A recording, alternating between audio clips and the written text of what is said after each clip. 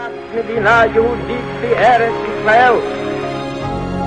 date which will live in infamy. Both of those projects, initiatives, got off the ground because of the Ger Rebbe. The 11 Olympic team members slain in West Germany. The Olympic Games. Zugehört waren Brüder in Amerika. Vertrauten Schabbat, es ist getan. Out of the 24 who were killed were Americans who had come to learn in Hebron. I say 1 million Jewish children who were made to be cut loose.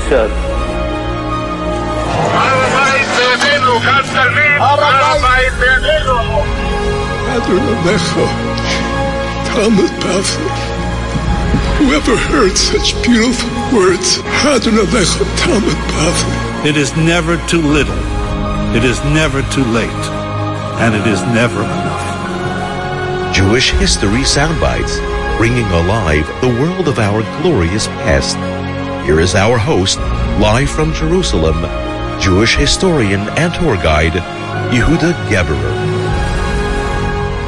Welcome, everyone, to Jewish History Soundbites. This is Yehuda Geberer with another episode of Jewish History Soundbites. And before we get into tonight's episode, I just wanted to mention in tribute to the passing today of a Rabbi Dr. Norman Lamm, a great leader in the Jewish people. Never met him, but he himself was a piece of Jewish history on pretty much on every level, on the national level, and he was a rabbi, a communal rabbi in the Jewish Center in Manhattan, where Rabbi Leo Jung was previously the rabbi. He was the founder of the Tradition magazine. He, of course, his main place of action and influence was at YU. He had enjoyed a close relationship with Rav Soloveitchik, in the formulator, pretty much the formulator of the Torah Umada philosophy. And in his leadership role in YU, one of his most important roles was saving them from bankruptcy and making them financially able to continue and grow and flourish. Interestingly, also in his scholarship, his doctorate that he wrote in the 1960s was on Reb Chaim Volozhiner, and it was really a groundbreaking research. Later it was published in Hebrew in 1971 as Torah Lishma about Reb Chaim Volozhiner and Nefesh HaChaim and the ideas of Reb Chaim Volozhiner, and it became literally a groundbreaking classic and cited by anyone who came after that, revolutionized the field of Nefesh HaChaim, of the thought of Reb Chaim Volozhiner. And he also wrote on Chassidus. He wrote books and essays on Chassidus and Hasidic thought. So he really covered both ends there. A very multifaceted individual. And with that, we will move on to tonight's topic. It was just recently on Erev Shavuos, just a couple of days ago, the first yahrzeit of Reb Nosson Kamenetsky, who, when he passed away last year, had a tribute episode to him. Now it's the yahrzeit, so instead we'll move over to his book, Making of a Gadol, which is a book that, it's 1,400 pages long, and a lot of people don't have access to it. And myself, I wanted access to it, and back in the day it was hard to get. So for years I struggled with a PDF version of the book, and eventually I had enough of that. So I knew an older Talmud Chacham in Yerushalayim who had the book, and I knew he wasn't using it. So I asked him if I can borrow it for an extensive period of time, which continues till today, that borrowing. And he was all wary of loaning it to me, and what would become of me if I had it in my house. So he said, something? Everyone says that having internet, if you need it for your job, then you can definitely have internet in your office and in your house. So you need a book like like making of a gadol for your job, for your parnasa, so you definitely can have it in the house also. So I got there my first edition copy of Making of a Gadol, but most, a lot of people don't have access to it. And also, even if you do, but to go through, it's quite a tedious read of close to 1,400 pages. And therefore, a lot of people don't get the full potential that the book has to offer. There's an amazing wealth of stories, of inspirational stories, educational stories. And, it's there. And I just want to share a few of the stories. This will probably be eventually, over time, many parts to this. You could go on forever and, harvesting the wealth of the stories that are there in the book. So we'll just try to, continue his legacy of sharing inspirational stories of the world of yesteryear and the great leaders, the great Gedolei Yisrael of yesteryear. Many stories from the book, and occasionally I'll even add in another story that I feel might be related. That's not in his book, but it's in his spirit and kind of continuing his legacy of using stories from the past to be able to inspire in the present, which enables us, of course, to build for the future. So there are a few themes of the book. For the first theme, which is pretty much the dominant theme, is that it's like 99.9% about Lithuanian Jewry, about Litvish Jewry, the yeshiva world, the Musar movement, very heavy on the Litvish side.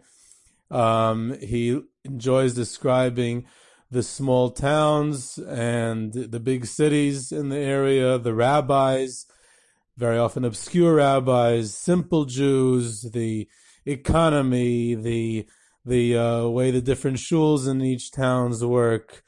Of course, a dominant theme throughout the book is his father, Rabbi Yaakov Kamenetsky, the Volozhin Yeshiva, the Slobodka Yeshiva, the Alter of Slobodka, Reb Baruch Ber Leibowitz, Reb Chaim Brisker, Reb Yisrael Salanter. These are figures that figure prominently time after time after time, story after story after story, and also less prominent are many others. But those are the general themes of the book. So it's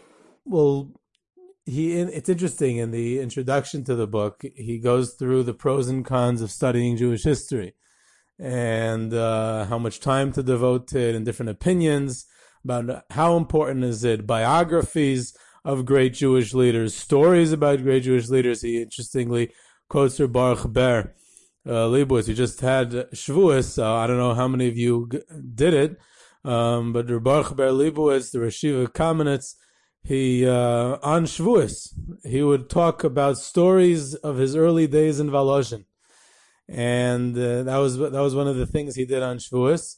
And he used to say that his Rebbe Reb Chaim Brisker would do that for hours and hours. I don't know about Dafka on specifically Shavuos, but he would do it for hours. Reb Baruch Ber, on the last Rosh Hashanah of his life, just a couple of months before he passed away in 1940, Reb David Soloveitchik, may he live and be well, he went to Reb Baruch Ber, and it was in Vilna already on Rosh Hashanah, and Reb Baruch Ber shared stories with him on Rosh Hashanah. So Reb David Soloveitchik, Rav Gustman, Reb Yisrael Gustman, he remembered when he was Rav in Vilna, in Shnipeshak, a suburb of Vilna. So he remembered that there was an elderly man in Vilna who heard from his grandfather things about the Vilna Gaon. And Reb Chaim Ozer Grodzinski, the great leader, would go to this elderly fellow to speak to him about things that he heard from his grandfather about the Vilna Gaon. It's interesting. I remember, of course, this is not in the book, in Galicia, the Tiferes Shlomo of Radomsk, Shlomo Rabinovich of Radomsk, the founder of the Hasidic dynasty. So he was, he once heard, in a little shtetl somewhere in Galicia, he heard that there was an elderly lady who had worked in the home of the Rebbe Reb Meilech, the Noam Elimelech of Lezhensk, when she was a young girl. So he traveled to her, and she was an elderly woman. She couldn't come to him, and he went to her and asked her to relate what she remembered from the house of the Noam Elimelech of Lezhensk. So there's this desire to go seek out from the previous generations. And Rabbi Yankiv Kamenetsky himself, he said that he attributed his long life to be able to bridge the gap between the generations and tell them the stories of what he had witnessed. Interestingly, in that context, Beryl Wine told me once that he understood the Gemara that says, if I don't know where it is, that but it's a famous Gemara that one of the Tanoim, he said that he attributed his greatness to the fact that he saw the back of Reb Meir. So Rabbi Wine wanted to use it as a parable to our generation, the post-war. He said, we saw the back of the last generation of Europe, the survivors, the last great rabbis that came over, the ones who made it out and came to the United States, came to Israel. We saw the back of 1,000 years of Jewish Europe, and that's what enabled us to be able to build the greatness of the Jewish world today. So that's just as a theme. One of the stories there in the book is there's a term in the Hasidic world called a guter yid, and in the Hasidic world that refers, it's a euphemism for a Rebbe. The Kotzker used to refer to himself as a guter yid, a good Jew, and other Rebbes and tzaddikim were referred to as a guter yid. So one time, Rabbi Yisrael Salanter, who was not a Hasidic Rebbe in any way, shape, or form, but a Chassid once met him, and he saw Rabbi Yisrael Salanter as a big tzaddik. So this Chassid gave a pidyon. He gave a sum of money, as is custom to a Hasidic Rebbe. He gave it to Rabbi Yisrael Salanter. Rabbi Yisrael Salanter didn't know what to do with the money, so he said to this Chassid, he said, in your culture, someone who takes is called a guter yid, a good Jew, because he's the Rebbe, he's a tzaddik. Rabbi Yisrael said to him, but by us, in our culture, someone who gives is a guter yid. And so you're the one who's giving here, so you're a guter yid, so daven for me. So that was the way he looked at it, and that also says a lot about the ideals of Rabbi Yisrael Salanter in the Musar movement. It also reminds me, I once met an elderly Galiciano Yid, old survivor from a small town in Galicia near Krakow, and he was living in Yerushalayim in his later years, and I wanted to schmooze with him and ask him about his life and whatever it was, and he asks me my name. And it was old, a little bit of a bitter Galiciano, which is rather typical. So I said, my name is Geberer. So he said, a Geber. Ich hab keinmal nicht gehört auf a Geber. Ich hab gehört auf a Nemerer. He said, a Geber means a giver. He said, I never heard of a giver. I heard of a lot of takers. I've never heard of a giver. Another story that he has there is about Rabbi Yaakov Kamenetsky's cousin, later the Rosh Yeshiva Yisrael, Rav Ruderman, Yaakov Yitzchak Ruderman. And he says there that Rav Ruderman grew up in a Chabad home. And it was actually Rabbi Yaakov Kamenetsky's grandfather that pushed him to go study in Slobodka, where when he got to Slobodka, the Alter of Slobodka, Rav Nossi Finkel, had him drop anything that had to do with his Hasidic background, and Rav Ruderman became a pretty hefty misnagid in his later years, and cut off any roots that he had with his Chabad roots, his Chabad, family traditions. And in the place where Rabbi Yaakov Kamenetsky grew up was a small little shtetl called Dolhinov. And he related, Rabbi Yaakov himself would say over how in the Dolhinov Cheder, the school that he learned in when he was a young child, he came late one day, and the Rebbe accused him of watching some sort of Christian ceremony the night before. And he almost beat him even, which was the customary educational tool that was accepted in those days. So Rabbi Yaakov, he was 8, 9, whatever he was, he organized a class revolt. He got the entire class to go swimming, even though it was during the 3 weeks in the local lake or river or wherever it was. And the Rebbe was very upset And Rabbi Yaakov said he falsely accused me. I didn't stay up late watching that ceremony, so I wanted to rebel. So I got everyone to go swimming. He said the Rebbe should have been more understanding. He knew I was a good kid. When he made a rule that we're not allowed to go ice skating, I listened to him, and I did not go ice skating until I was 16 years old. So he should have known better. And he said it's an educational lesson that a Rebbe should know his Talmidim, he should understand his students and sense if they're telling the truth or not. And he said that lesson made him a better educator later on in life, because he was able to learn from his own experiences and relate and try to sense his own students about what they were going through. Now, he later moved to Minsk.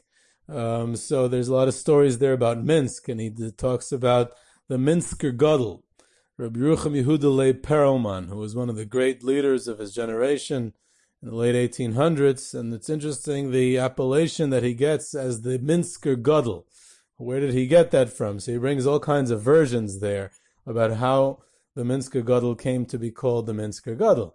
So he said because there were one version was that there were two candidates for the rabbinate, and the one had more maskilic, enlightened tendencies, and then there was the Minsker Gadol who was a great person. And the question was, would the Minsk community choose someone who was more enlightened, or someone who was more great in Torah scholarship? And when they chose him, they chose the Gadol candidate, not the maskil candidate. So that's how he became to be called the Gadol. Another version is that even though he wasn't as great as the previous Rav, who was Reb David Tevel, was one of the earliest students of Reb Chaim Volozhiner, whose yahrzeit is coming up this week. Not the Nachas David, the Reb Chaim Volozhiner. Last year, I remember on his yahrzeit we had an episode about him also. So one of the students of his was later the Nachas David, Reb David Tevel. He was the Rav in Minsk for many years.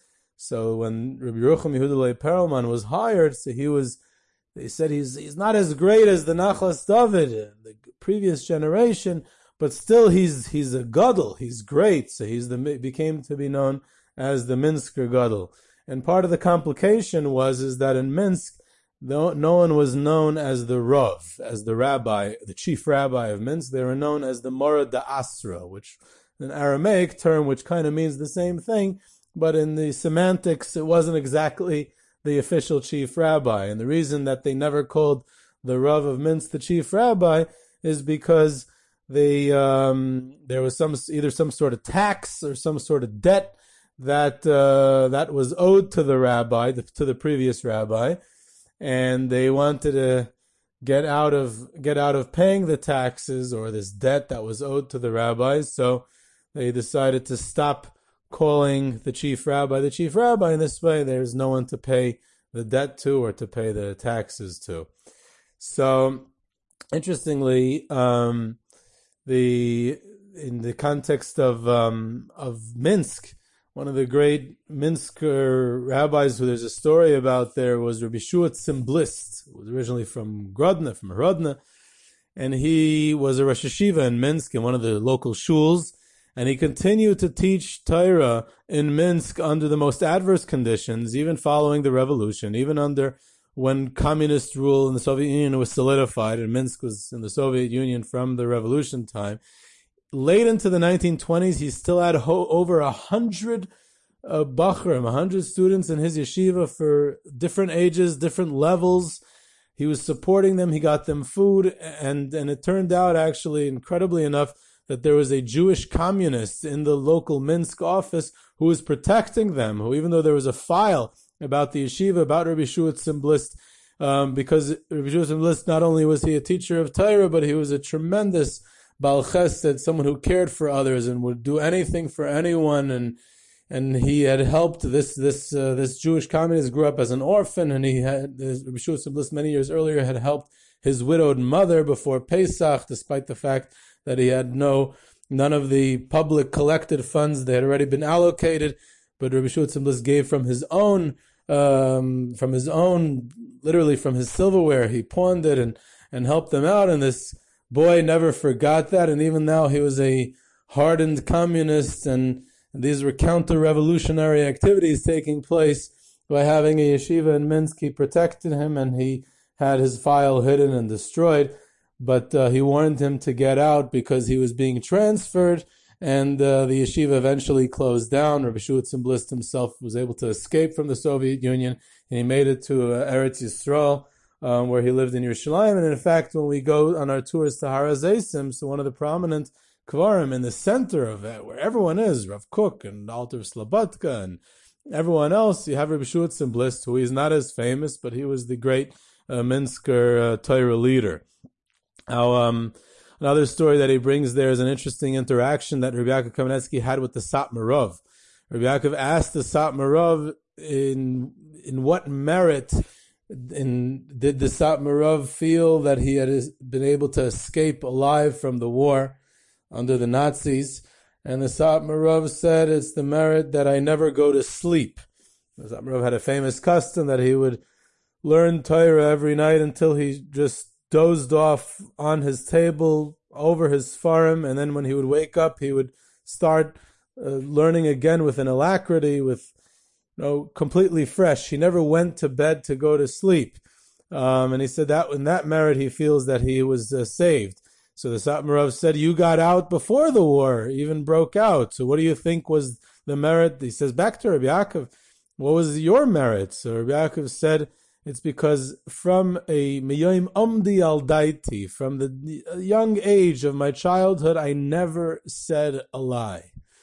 And, I sometimes go for 15 minutes without saying a lie. And Rabbi Yaakov is able to say that he never did. Never, ever, since he was a child. So talking about amazing people.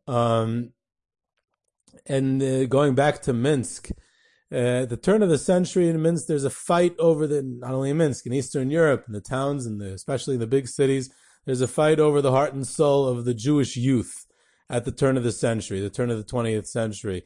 So one of the Minsk characters who grew up in Minsk at the time was a fellow by the name of Eliezer Kaplan, who later went on to become a leader in the Zionist movement, and he moved to, in the third Aliyah, in the 1920, he moved to Israel, was then Palestine, and he became a leader in the Jewish Agency, and he's later the first finance minister of the state of Israel. So when he's still a young guy in Minsk, he organized Zionist youth groups.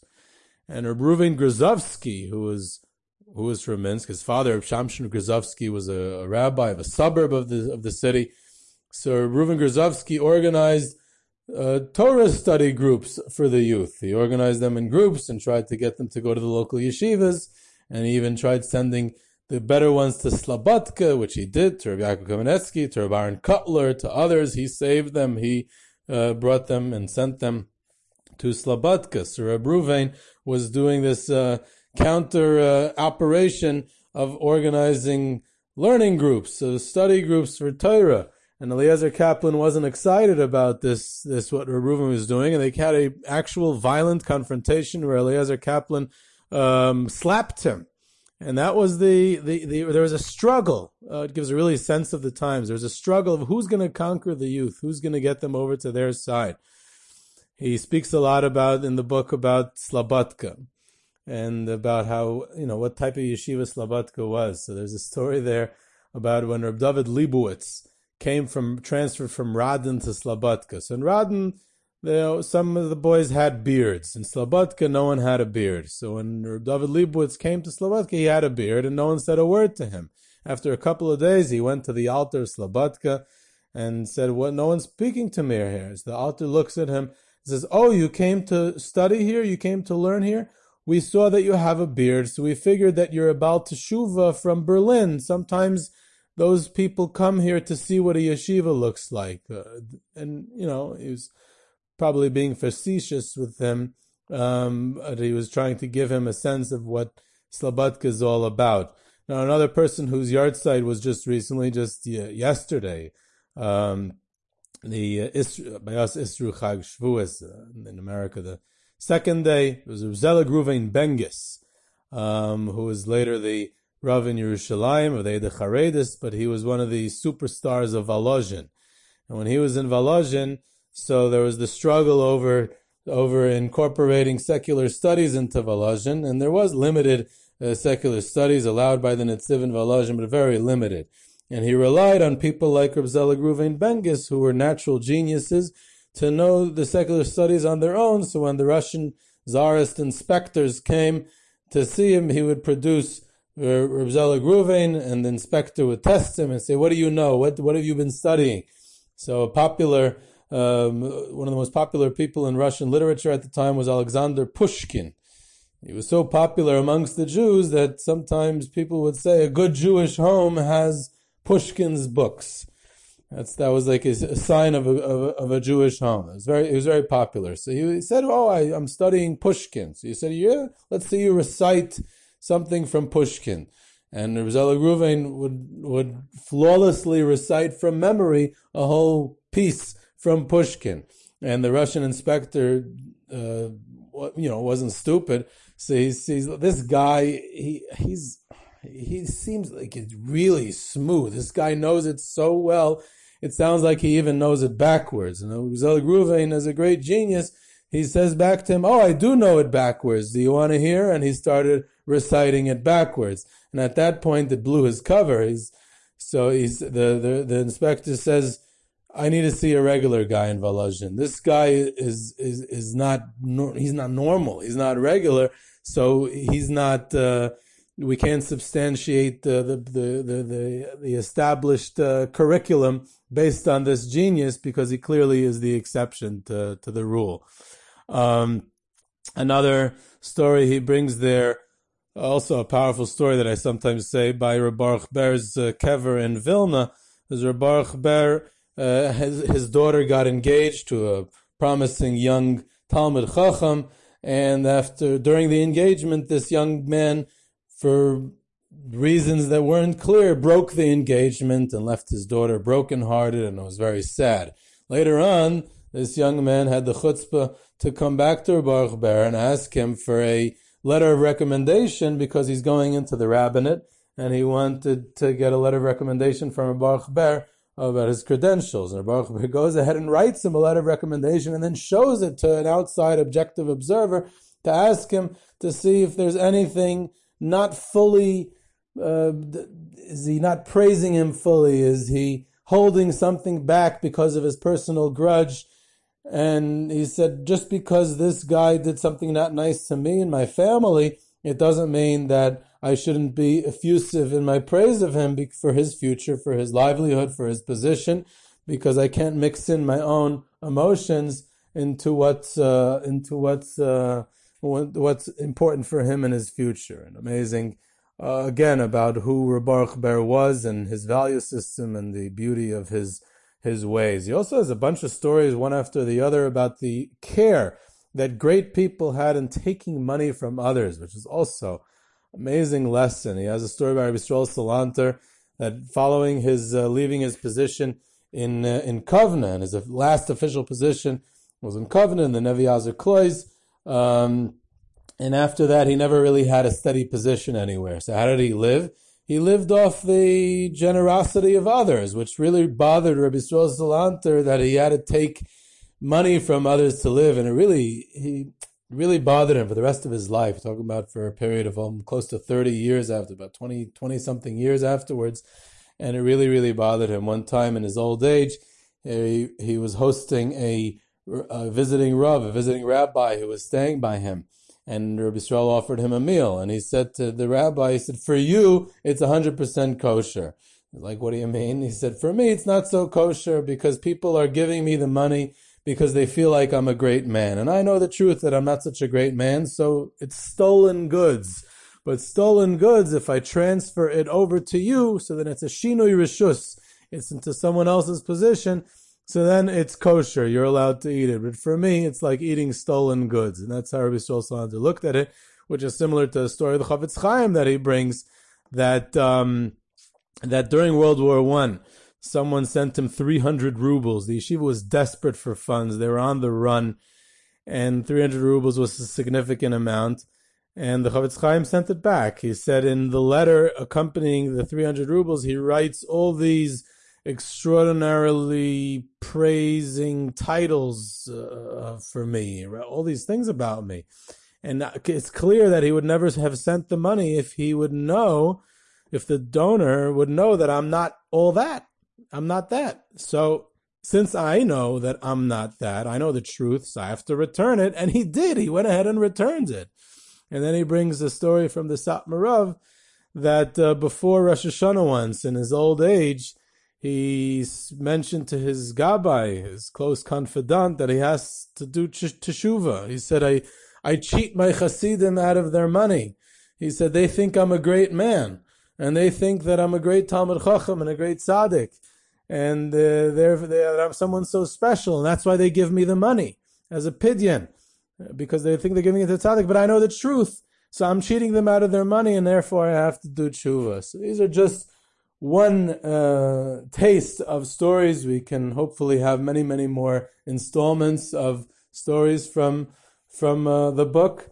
And this is Yehudi Geber at Jewish History Soundbites. You can reach me at yehudageberer.com. Geberer is Geberer. And of course, you can check out the website, yehudageberer.com. For questions, comments, sources, tours, and trips to places of interest in Jewish history, subscribe to Jewish History Soundbites on iTunes, Google Play, Spotify, Stitcher. Follow us on Twitter at JSoundbites, and I hope you enjoyed.